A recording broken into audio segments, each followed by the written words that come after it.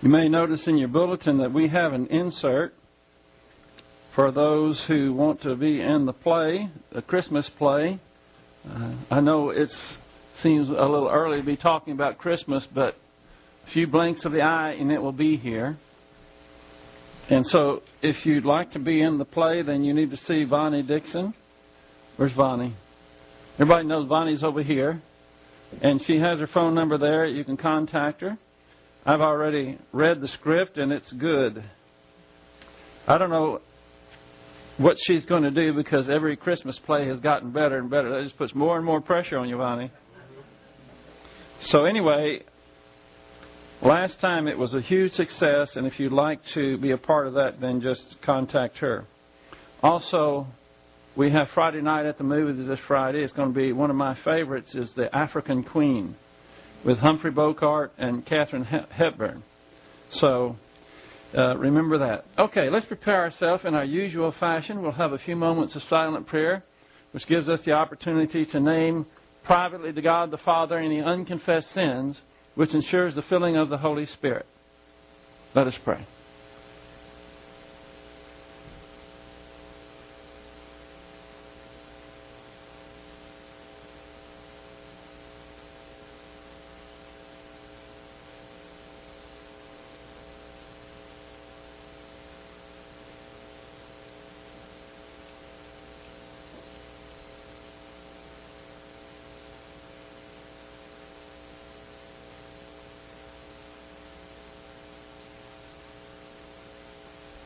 Heavenly Father, we thank you for this time you've given us to assemble ourselves together in obedience to your word, but also in eagerness.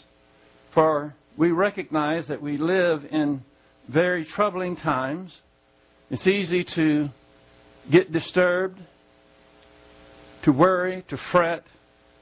However, that's not the life that you have given to us, the opportunity to overcome all these things, to remain contented and happy regardless of our circumstances. And these are things that we must learn. So we pray that you will help us to learn them this morning as we study your word. For we pray it in Christ's name. Amen. Remember the first and most important thing, or at least one of the most important things, to remember about happiness. And happiness is our subject matter today because we're on the 10th floor of the divine domain. Do we have a...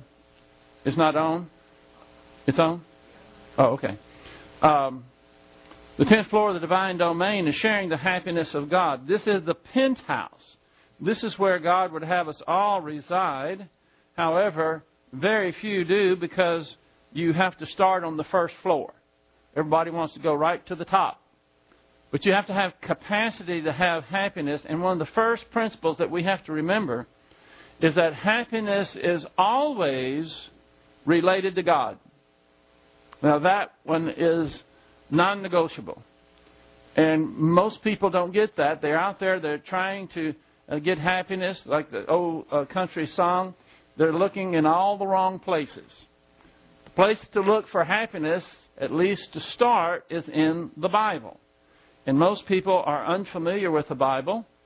They don't know the Old Testament from the New Testament. So they go to church sometimes just to give a nod to God and think that's going to bring them some good luck. Good luck with God. So that launches me into an issue that I think needs to be covered, and it has to do with luck, good luck in God, and happiness. Some people think that you can be happy, but you can't be happy unless you're lucky. If you're lucky, you have good fortune, and then you can be happy. But if you're one of those unlucky souls, then you're just essentially doomed for an unhappy life. And that just ain't so. That's what I'm going to explain to you. One reason that people think that way is because of what the dictionary has to say about happiness. This was a little surprising to me. The Webster 7th New Collegiate Dictionary defines happy this way. The first definition says, favored by luck or fortune fortunate. Have you ever heard the expression happy-go-lucky? Happy-go-lucky. They're linking luck with happiness. And I'm going to try to deconstruct that ridiculous idea with scriptures and just common sense. Then you have happiness is defined as good fortune, prosperity, characterized by good luck. A state of well-being and contentment. Then you have happily as defined as fortunate, luckily, by chance, in a happy manner or state. And then you have successfully. In other words, luckily and successfully go together. Now they're linking not only happiness, but success. So, if you're going to be successful in life, what do you have to have? Good luck. If you're going to be happy in life, what do you have to have? Good luck. And all I can say to you is good luck with that idea. Of course, I say that tongue-in-cheek. Some people claim that they're unhappy because they're unlucky. Some call it bad karma. I call it malarkey. Malarkey is a good term, by the way. It means nonsense. So, they blame their misery and their discontent on bad luck rather than their own bad attitude and bad decisions. This is an easy, what we might call, cop-out. Things are going poorly, and it's certainly not your fault. Oh, that's the last place we go. It's somebody else's fault. If nobody's handy, we'll just blame God. But most people just say, well, they're unlucky. Like they have a cloud over their head. This dark cloud is like bad luck. Well, the height of arrogance is when a person is blessed by God and attributes it to being lucky. To me, that is the height of arrogance. And what always goes with arrogance? Ignorance. So they're ignorant of the fact that God is blessing them and they're calling it good luck. In fact, some even say that they think they're lucky stars that they're so fortunate. They think they're lucky stars rather than the Lord. I have an uncle that is the biggest joke teller I have ever seen in my life. He could, if he was with you all day, he could tell jokes continuously and never tell the same joke twice. I don't know how he does it. But one of his jokes is, I know it's corny, but he says, I think my lucky stars I don't believe in astrology.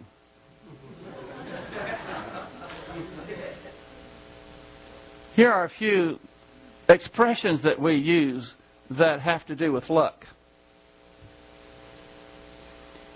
You have bad luck, but this rabbit's foot will bring you good luck. No, I don't want it on right now. I know that it didn't bring such good luck to the rabbit, but in any case, I don't know how that got started, but some people carry a rabbit's foot for good luck. Then we have, she was lucky, he was unlucky, you're pushing your luck, he was down on his luck, he lucked out, she was out of luck, but he was in luck. Well, that's just the luck of the draw. He lucked into that job. She was luckier than him, and he was the luckiest man in the world. Now, what we have is bad luck, good luck, lucky, unlucky, pushing your luck, down on his luck, lucked out of luck, in luck, luck of the draw, lucked into, luckier, luckiest, and then I have one more. Luckily, I ran out of luck expressions. You see, we use these terms all the time, don't we? We think, and we think that they really don't have any bearing. But you may even use these expressions. And I'm here to tell you that luck is no more real than Santa Claus, the Tooth Fairy, or Mother Nature. What is this thing about Mother Nature anyway? I was watching the news.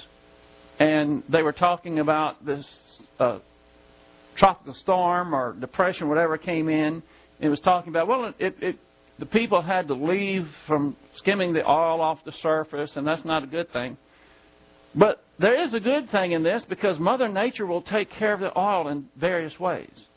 And I'm thinking, Mother Nature, where did they come up with it? Who dreamed that one up? Mother Nature. Isn't Mother Nature grand? If you ever watch Channel 8 and you watch they have nature programs on there and National Geographic and these type of things. And they're somewhat instructive, but you have to be careful, because they're never going to attribute anything to God. It's always Mother Nature. And then they talk about evolution and how some guy evolved so many million years ago and so forth. And you have to wade through all of that to get to the things that are really interesting. But this thing of luck is just like people buy into the idea of Mother Nature. I hope none of you around me say Mother Nature, because that is just an expression that man made up. There is no Mother of Nature. It kind of goes to like Mother Earth and Gaia and this type of thing. Well, I guess you could have a Gaia, couldn't you? That would really be something. Anyway, let's go to some scriptures to see what the Bible has to say about this luck issue. And the first one we're going to go to is Ecclesiastes chapter 7, verse 14. Now I'll show you on the board. I didn't want you to see my last line there. Luckily, he ran out of expressions. So I had it darkened for you. Ecclesiastes chapter 7, verse 14.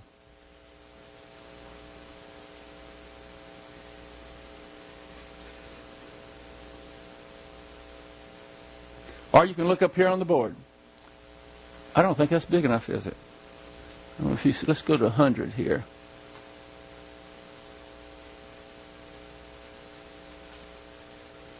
That's a little better. Ecclesiastes 7:14. In the day of prosperity, be happy. That's a good idea, isn't it? You wouldn't think that the Bible would have to instruct someone in the day of prosperity to be happy. Because isn't that when a person is happy anyway, when everything is going prosperous? Not so. Some of the richest people in the world are the unhappiest people in the world. And there are people who acquire certain riches, treasures, wealth, and so forth. And they're anything but happy because they are dreading the idea that they might not have it someday.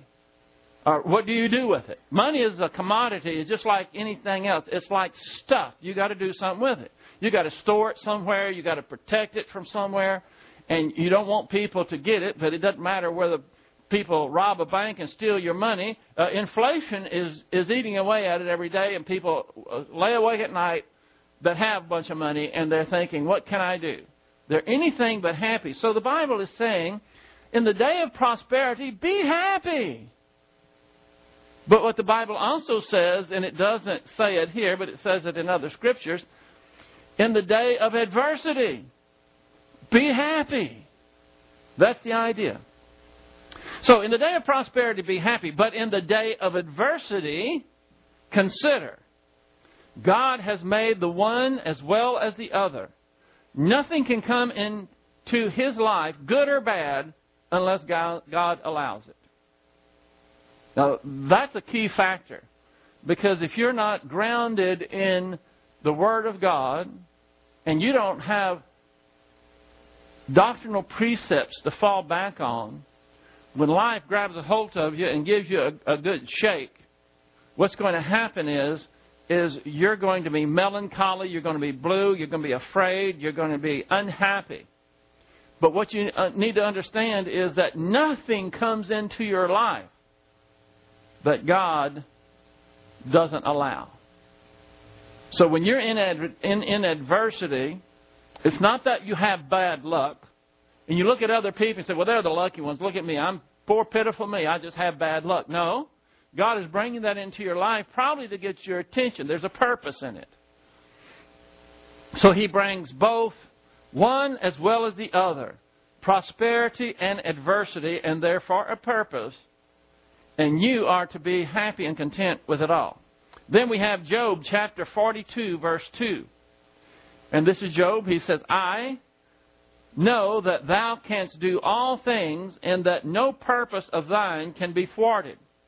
So if it's God's purpose for you to have prosperity at any given time, are you going to have prosperity? Yes. Can anything prevent it? No. What about your own bad decisions? No. When God wants to prosper you, He's going to prosper you. Sometimes God gives prosperity to people as a test. And the same is true with adversity. Here's a good one. Isaiah chapter 46, verse 9 through 10. I want you to go to this one. This is a powerful, powerful verse.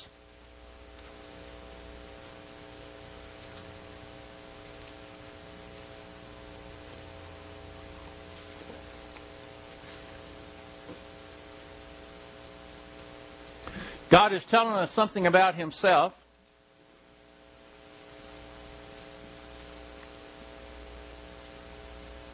About His omnipotence and His omniscience. Isaiah 46:9. Excuse me. Remember the former things long past. For I am God and there is no other. I am God and there is no one like me. Declaring the end from the beginning and from ancient times things which have not been done, saying, my purpose will be established and I will accomplish all my good pleasure. So what this is essentially telling us and informing us is that God is in control. It's not luck. It's not some kind of nebulous force that falls over our lives and has control. God is in control of every small detail. I was thinking about this when I was talking about the different phrases, expressions with luck, saying he was down on his luck, and then he was what was it about unlucky hand? What was it? The luck of the draw. That's it. What I was thinking about, the luck of the draw. Well, some people like to gamble, and I never was interested in gambling because I always had to work too hard for my money. And if I gamble, I'm not a good gambler. I can't show. If I have a really good hand, I kind of get giddy. And if I have a bad hand, I'm just all blue. I'm just no good at it. And the few times that I've tried it, my stack just goes like this. So I'm not into gambling, but I'm thinking the luck of the draw. Even in the draw, if you are sitting and playing 5-card draw, and they give you so many cards, and then you bet and so forth, and you can get some more if you want to. But I was thinking, even if it was penny ante poker, it doesn't matter what the limit is or what the money is. I think, in fact, I know that God is involved in every bit of that. Every card that you've ever drawn, there was a purpose behind it, because God is involved in everything in your life. If His eye is on the sparrow, it's certainly on you. He knows what you're thinking, and this is, by the way, this is not I'm not trying to solicit gambling here. I'm just trying to make a point. Everything that happens in your life, from the very smallest to the very largest, God is involved. And what that does is just squeeze out all that nonsense about luck and chance and good or bad fortune, depending upon whether you're lucky or not. And it puts God where He should be and is appropriate to be, is in the driver's seat. He's in control of all things. Romans 8:28. You shouldn't even have to look here. You should already know this verse. And we know that God causes all things to work together for good to those who love God, to those who are called according to His purpose. Why don't you go there just anyway? Romans 8:28.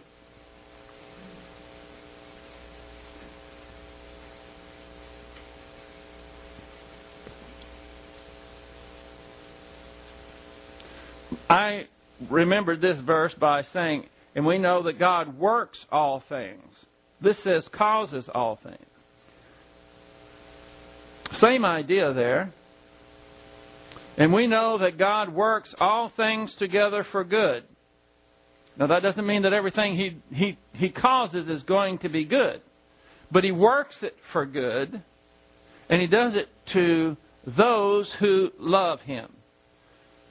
Most Christians don't love God. And they may sit in a pew and sing, "Oh, how I love Jesus." And they don't know squat about Jesus because they don't know His Word. And so here we see that God causes. And what I wanted you to do here is all things. I want you to underline that part. All things, little things, big things. It doesn't matter what it is. God is so involved in your life. Every thought, every decision, every action, everything. God is right there. That's what omniscient means. He knows what you're thinking now. He knows what you're going to choose to eat today. I don't know if you know or not. Maybe some of you do. Maybe somebody's having a roast at home in the kitchen. But you're not certain you're going to eat that. Maybe you'll get an invitation, and maybe you'll eat somewhere else. Maybe you'll get in a car wreck and you wind up eating hospital food. Maybe Christ will return. We're not going to be worried about eating then, will we? So we don't know for sure about the choices and decisions we make, but God causes or works all things, that's even the little things, together for your good.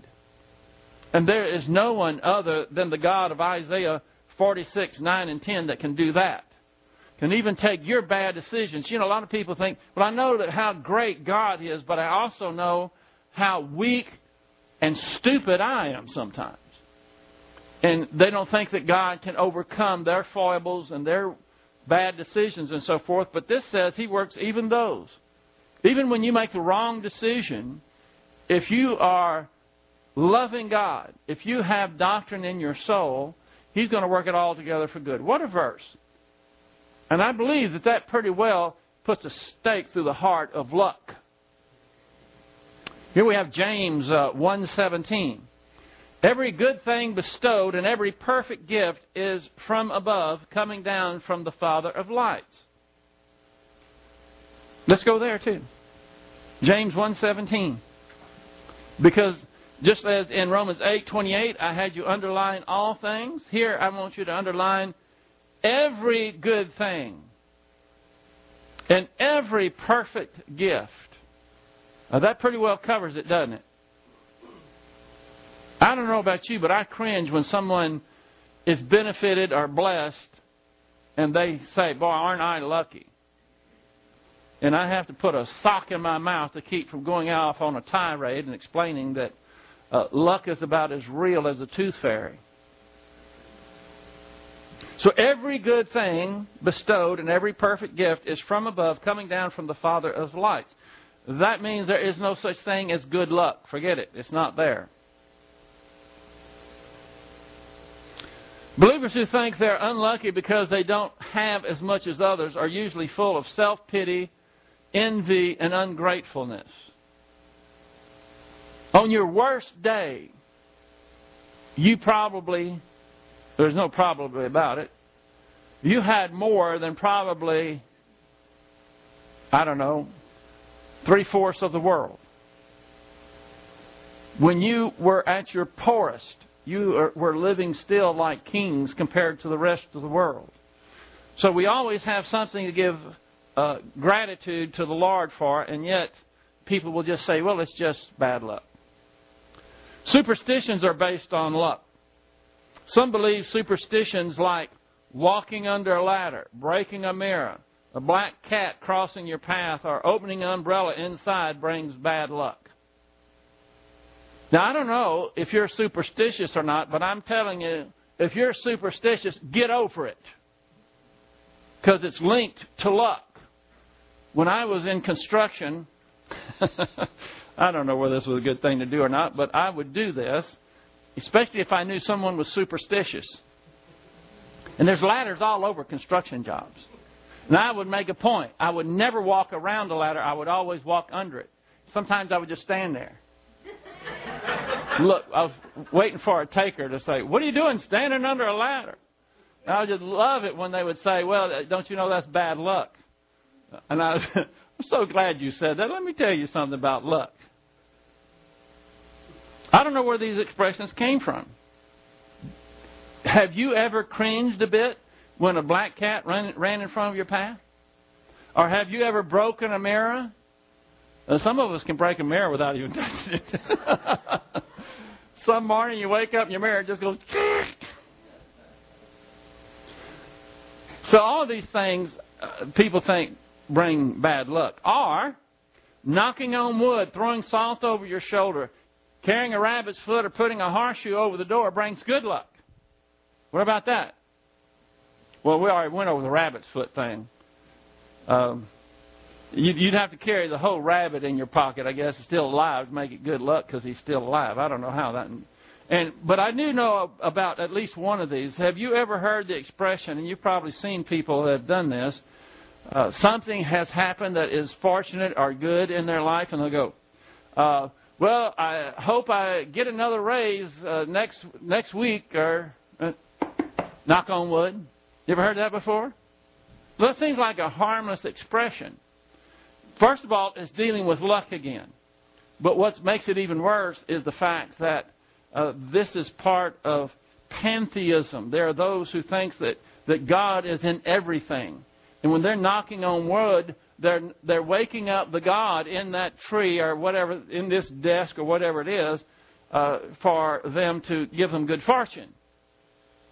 And these are seen to be harmless, but we should rise above the mundane and the normal expressions. And if we're going to use expressions, I think they ought to be more biblical in nature. The horseshoe over the door. I had an old horseshoe that I found around my place, and I didn't know what to do with it. I didn't want to throw it away, so up in my tool room out in the barn, I put a nail up there and put it over the door. And about the second day I went through there, I slammed the door and it fell. It nearly hit me on the head. I think, I got the point. Sorry about that one, Lord. Good luck. See, I could excuse it. Well, I didn't know where to put it. Might as well put it over the door. Why not put it in the closet or something? So we all are familiar with these things, and they have to do with... See, what people do is link happiness with luck. I never thought about it until this morning when I was going over a few things, because we say, oh, he's happy-go-lucky. But if you slow it down, you say happy-go-lucky. In other words, you're happy when things are going well, when you're lucky. So these things seem to be harmless, but they are manifestations of not totally trusting God for protection and provision. In the extremes, these things can be akin to sorcery, divination, and soothsaying, which was condemned by God. This idea of being superstitious is nothing new. And I've been around people who are so superstitious. I mean, they're very serious about doing something. You may have seen in sports. Somebody will wear the same jersey, or they'll do some little ritual before they go out on the field, whatever it may be. And I'm telling you that believers ought not be doing those things, because you should be communing with God all the time. That's what the Bible says with regards to prayer. In any issue that you are facing where you want to have good fortune, you need to go to the one that is in control.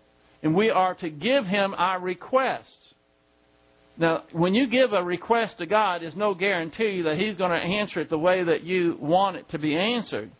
But that's where we go to. We don't go to soothsayers or diviners or sorcerers or any of that kind of thing. And that's what they used to do. They would have potions. We'll drink this potion, or they'd always have some kind of gimmick. Luck has nothing to do with true happiness. Happiness is related to God, and the better you know Him through His Word, the more capacity you have to be happy. Happiness takes capacity.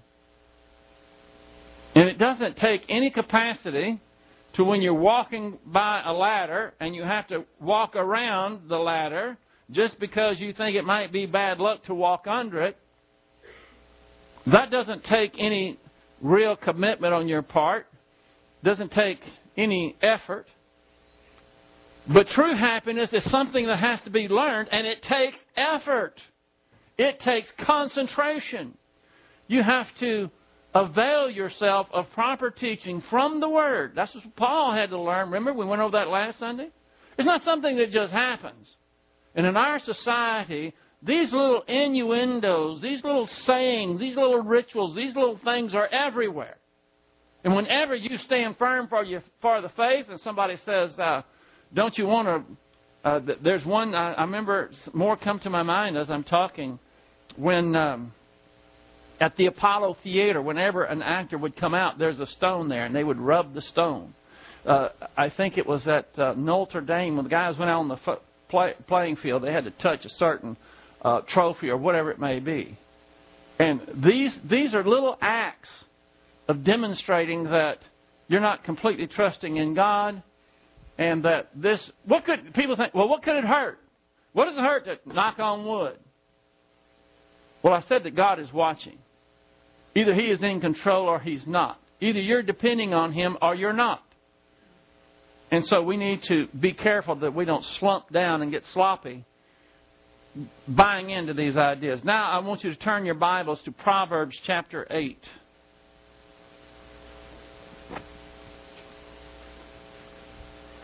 Proverbs chapter 8.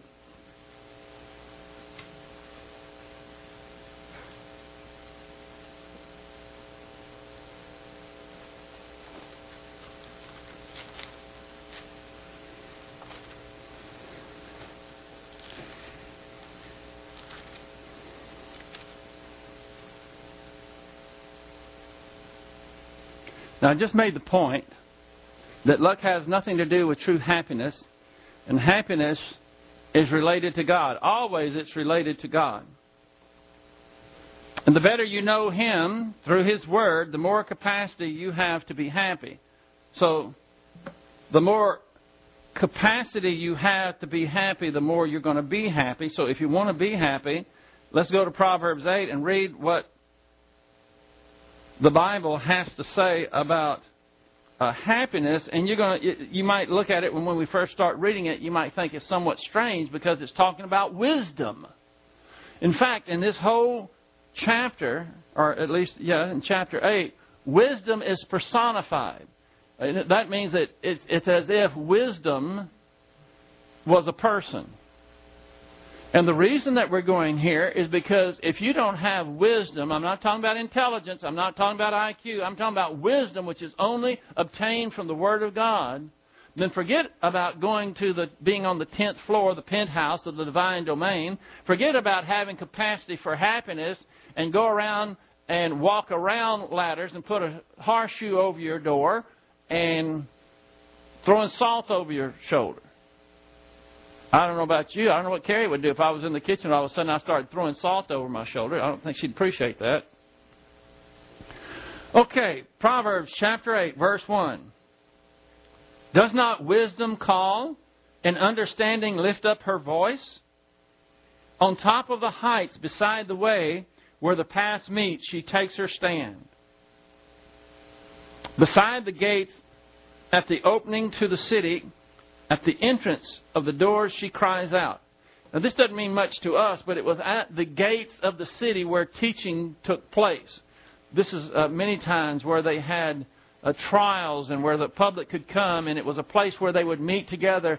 And he's saying that this is where wisdom, beside the gates, at the opening to the city, at the entrance of the doors, she cries out. At the place where people, in other words, wisdom is available. Verse 4. To you, O men, I call, and my voice is to the sons of men. O naive ones, discern prudence, and O fools, discern wisdom. Listen, for I shall speak noble things, and the opening of my lips with will produce right things. For my mouth will utter truth, and wickedness is an abomination to my lips. See, this is just think when you're thinking about wisdom, it's talking about Bible doctrine. All the utterance of my mouth are in righteousness. There is nothing crooked or perverted in them. They are all straightforward to him who understands, and right to those who find knowledge. Look at that. Underline that. Find knowledge. Some people think, especially younger people, they think, well, when a person grows up, they become an adult, and the older they live, the more wise they are. Oh, that's not so. There are some young people that are wise beyond their years and mature because they have found wisdom, or at least some wisdom. And others, it doesn't matter what age you are squandering their life, they still haven't found wisdom or knowledge. Verse 10, take my instruction and not silver, and knowledge rather than choicest gold. For wisdom is better than jewels, and all desirable things cannot compare with her. This is talking about Bible doctrine. There's nothing that can compare with the wisdom that you can acquire by taking in the Word consistently over and over as you go up the floors. First, second, third, fourth, fifth, on up to the 10th floor. Nothing can compare with the value of that. Verse 12.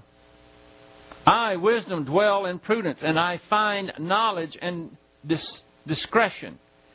You know what discretion is there? Discretion is very similar to discernment.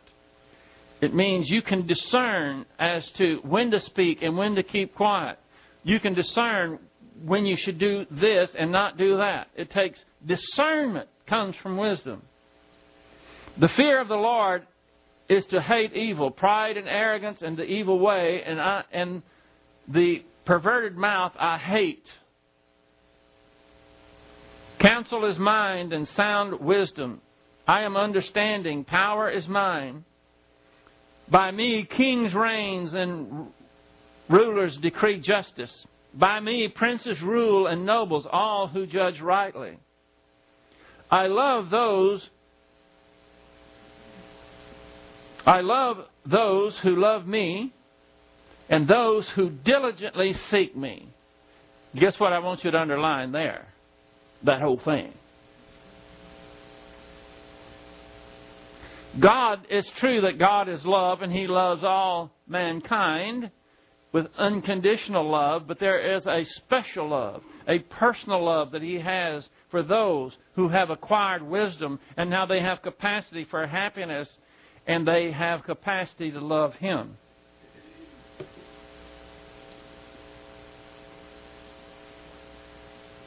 So I love those who love me, and those who diligently seek me will find me. If you want wisdom, you want to be happy, you can learn it. It's there, but you've got to seek it.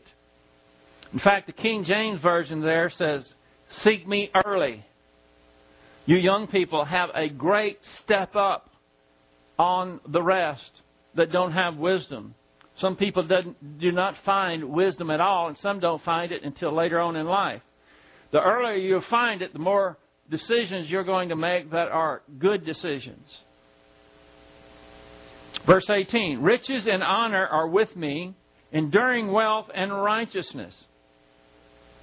By the way, I meant to tell you that that word diligently and those who diligently seek me, that Hebrew word there is shachar, S-H-A-C-H-A-R, and it means early in the morning, to seek diligently. I know some people who listen to Bible doctrine, whether tape, computer, or CD, whatever it is, every morning. This doesn't mean that you have to study doctrine in the morning, but it means you need to do it early, eager to get it. Then you have riches and honor are with me, enduring wealth and righteousness. Do you know that God owns everything? The Bible says that Jesus created the heavens and the earth, and they were created by Him and for Him. So He has anything that you want as far as wealth and prosperity He's got it. He doesn't have anything or you can't want anything that He can't provide. But it doesn't do you any good unless you have the capacity to appreciate it. Verse 19. My fruit is better than gold, even pure gold, and my yield than the choicest silver. I walk in the way of righteousness in the midst of the paths of justice, to endow those who love me with wealth, that I may fill their treasuries. That word for endow in the King James means to inherit substance. So if you want to be wealthy, if you want to be prosperous, then I would suggest that you seek wisdom, because those are things that come with wisdom is prosperity. That's one of the ways that God can give you super grace blessings. It doesn't mean that He gives them all. Everyone who reaches maturity, not everyone is going to get super wealthy. Some will get more wealth than others. But that's the capacity for it. Verse 22. The Lord possessed me at the beginning of His way, before His works of old. From everlasting I was established. From the beginning, from the earliest times of the earth, when there were no depths, I was brought forth. In other words, this is talking about there's doctrine, the thinking of Christ, has always existed. When there were no springs abounding with water, before the mountains were settled, before the hills, I was brought forth. While He had not yet made the earth and the fields, nor the first dust of the world. When He established the heavens, I was there. When He inscribed a circle on the face of the deep. We have a few folks here that was in the young people's class. This should ring a bell, because I was teaching the scientific facts of the Bible. Here you have, right here, talking about how long wisdom's been around. When He established the heavens, I was there, and He inscribed a circle on the face of the deep. They didn't know that the earth was round until around 1492 with Columbus. And here we have Proverbs that was written, let's see, when this was written, so many thousands years ago, 950 BC. So this was about 3,000 years ago. The Bible is talking about the circle or the vault. And there's about 3 or 4 verses in the Bible that show that the earth is round. Verse 28. When He made from the skies above, when the springs of the deep became fixed, its boundary, so that the waters should not transgress His command. You ever wondered why the oceans don't just flood the whole states at a time? It's because Jesus Christ is in control, and the waters cannot transgress. They can't go past their boundaries. And then even where the oceans or the seas meet the shore is all designed with the wave action so it wouldn't be stagnant there. Of course, you talk to evolutionists, and this evolved over 20 zillion years or whatever it is. When He marked out the foundations of the earth, then I was beside Him as a master workman, and I was daily His delight, rejoicing always before Him, rejoicing in the world, His earth, and having my delight in the sons of men. Now, this next portion, get your pen ready, because this is fantastic. Verse 32. Now therefore, O sons, listen to me, for blessed are they who keep my ways. You know what that word blessed there is? A particle of exclamation, and it means, guess what? Happy. Happy. So many times this word is ashereh in the Hebrew. So it says, happy are they who keep my ways. Heed instruction and be wise, and do not neglect it. Blessed, there you have it again, ashereh. Blessed is the man who listens to me, watching daily at my gates, waiting at my doorposts. If you want to be happy, this has got to be your attitude towards God's Word. 35. For he who finds me, now in this it would be wisdom personified, but we would say, he who finds me, in fact, underline me and put capital B-D there. Bible doctrine finds life. But what it's talking about is capacity for life. He who finds me finds capacity for life. If you don't have capacity for life, you don't have capacity to be happy. And obtains favor, that would be grace from the Lord. Verse 36. But he who sins against me, look at this, injures himself. This is talking about negative volition. All those who hate me, that would be those who reject doctrine, the Word of God, loves death. And you might put there S-U-D, sin unto death.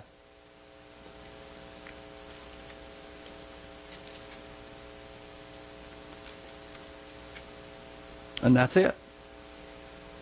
That's Proverbs chapter 8. And I'm linking Proverbs chapter 8 with happiness because you can't get happiness apart from recognizing that God is in control and He's the one that gives you capacity for happiness, capacity for life. If you try to find life anywhere else and leave Him out, it's like a dog chasing his tail. Do you know that we are commanded to be happy? Here's some verses that command us to be happy. Psalm 37:12. Be glad in the Lord, you righteous ones, and give thanks to His holy name. That's in the imperative. Romans 12:12. Be joyful in hope, and that would be in confidence. Persevere in hardships. Keep praying regularly. Is this not great advice? Sometimes we neglect the obvious. Be joyful in hope. Persevere in hardship. Keep praying regularly. 1 Thessalonians 5:16 and 18. Rejoice sometimes. No? Rejoice always. Pray without ceasing.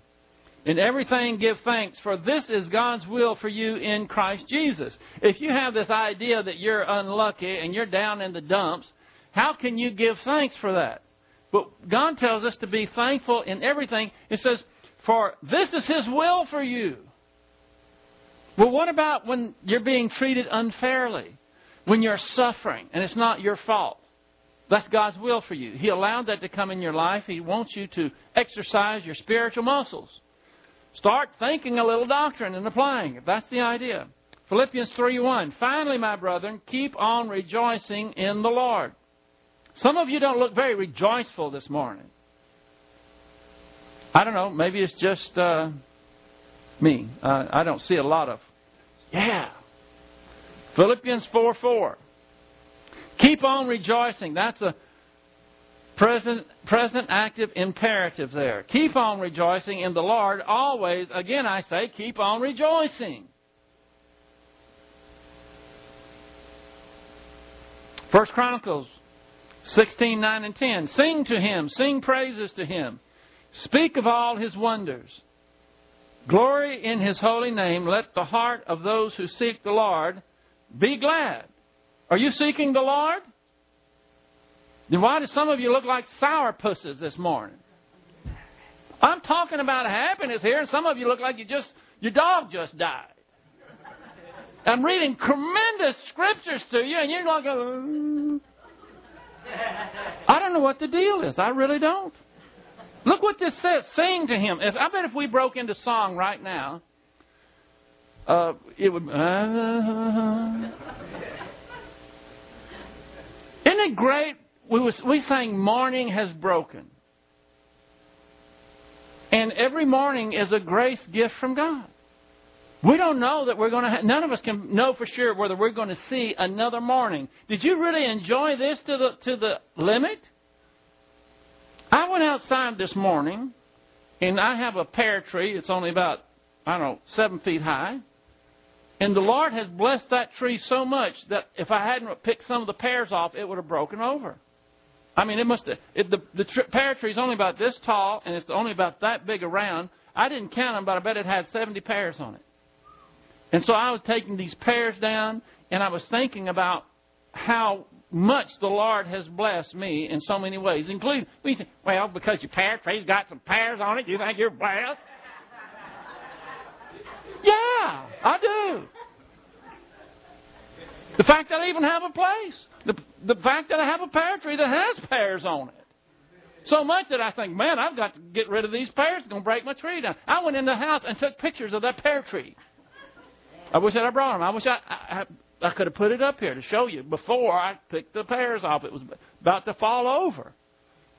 And it was a beautiful morning. The dew was down on the ground. And I was thinking about that when we were talking about morning has broken. What were you thinking about?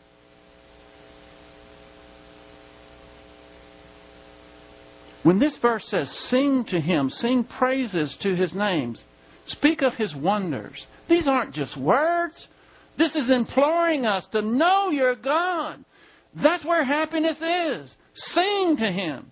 I don't care if you can sing. Who gives a hoot if you're on tune or not? Make a joyful noise inside. When we play these hymns, they're not just to fill in space. This is part of worship. Music can do something that the spoken word cannot. It can reach in and do things to us that it just inspires us and lifts us up. I could have been singing this morning. Nothing came to mind, but I was just really up there. That's better. Some of you look like you're actually awake now. I'm teaching happiness and Psalm 32:11. Be glad in the Lord and rejoice, you righteous ones, and shout for joy, all you who are upright in the heart. Psalm 100:1 and 2. Shout joyfully to the Lord, all the earth. Serve the Lord with gladness. Come before Him with joyful singing.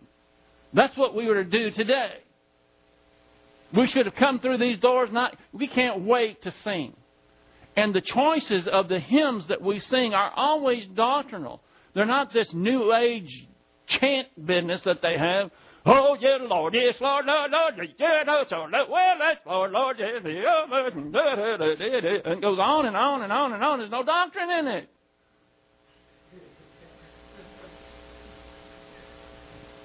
You know what I'm talking about. Now, sometimes I know that our song leader forgets to tell us to stand up. But that's okay. We're just glad to have him here. We might have to get a name tag for him. Sorry, John, just picking on you. Shout joyfully to the Lord. You know, why do so many people think that Christianity is a bummer? That all the fun things are not in Christianity? Because people go around, they got this dragged, long dog look on their face. And they go through life that way. That's not what God wants. He wants us to be happy. He wants us to take opportunities. Next time you're someplace and there's ladders around, go stand under a ladder. See how it feels. That's fun. Just stand there. I mean, there's guys passing. You ought to have seen some of the looks I had. I only had one or two takers, by the way, that would come and ask me, what are you doing standing under a ladder? Oh, I'm so glad you asked. But most of them would go by there and they'd look again. Well, what difference does it matter if I'm standing beside the ladder or under the ladder? I was getting the looks because I was under the ladder and thinking, uh-oh. He's in trouble. That's much better. You're smiling. And Christianity is fun. I mean, we are no longer in bondage to our circumstances. And whenever the bottom falls out from under us and we still can sing to the Lord, what did Job say? He said, though He slay me, I will still serve Him. He is still my Savior. What an inspiration. Well, we're getting close to the end on this, and we are at the end now. with regards to this service. So I'd like to end it by having everyone close your eyes and bow your head.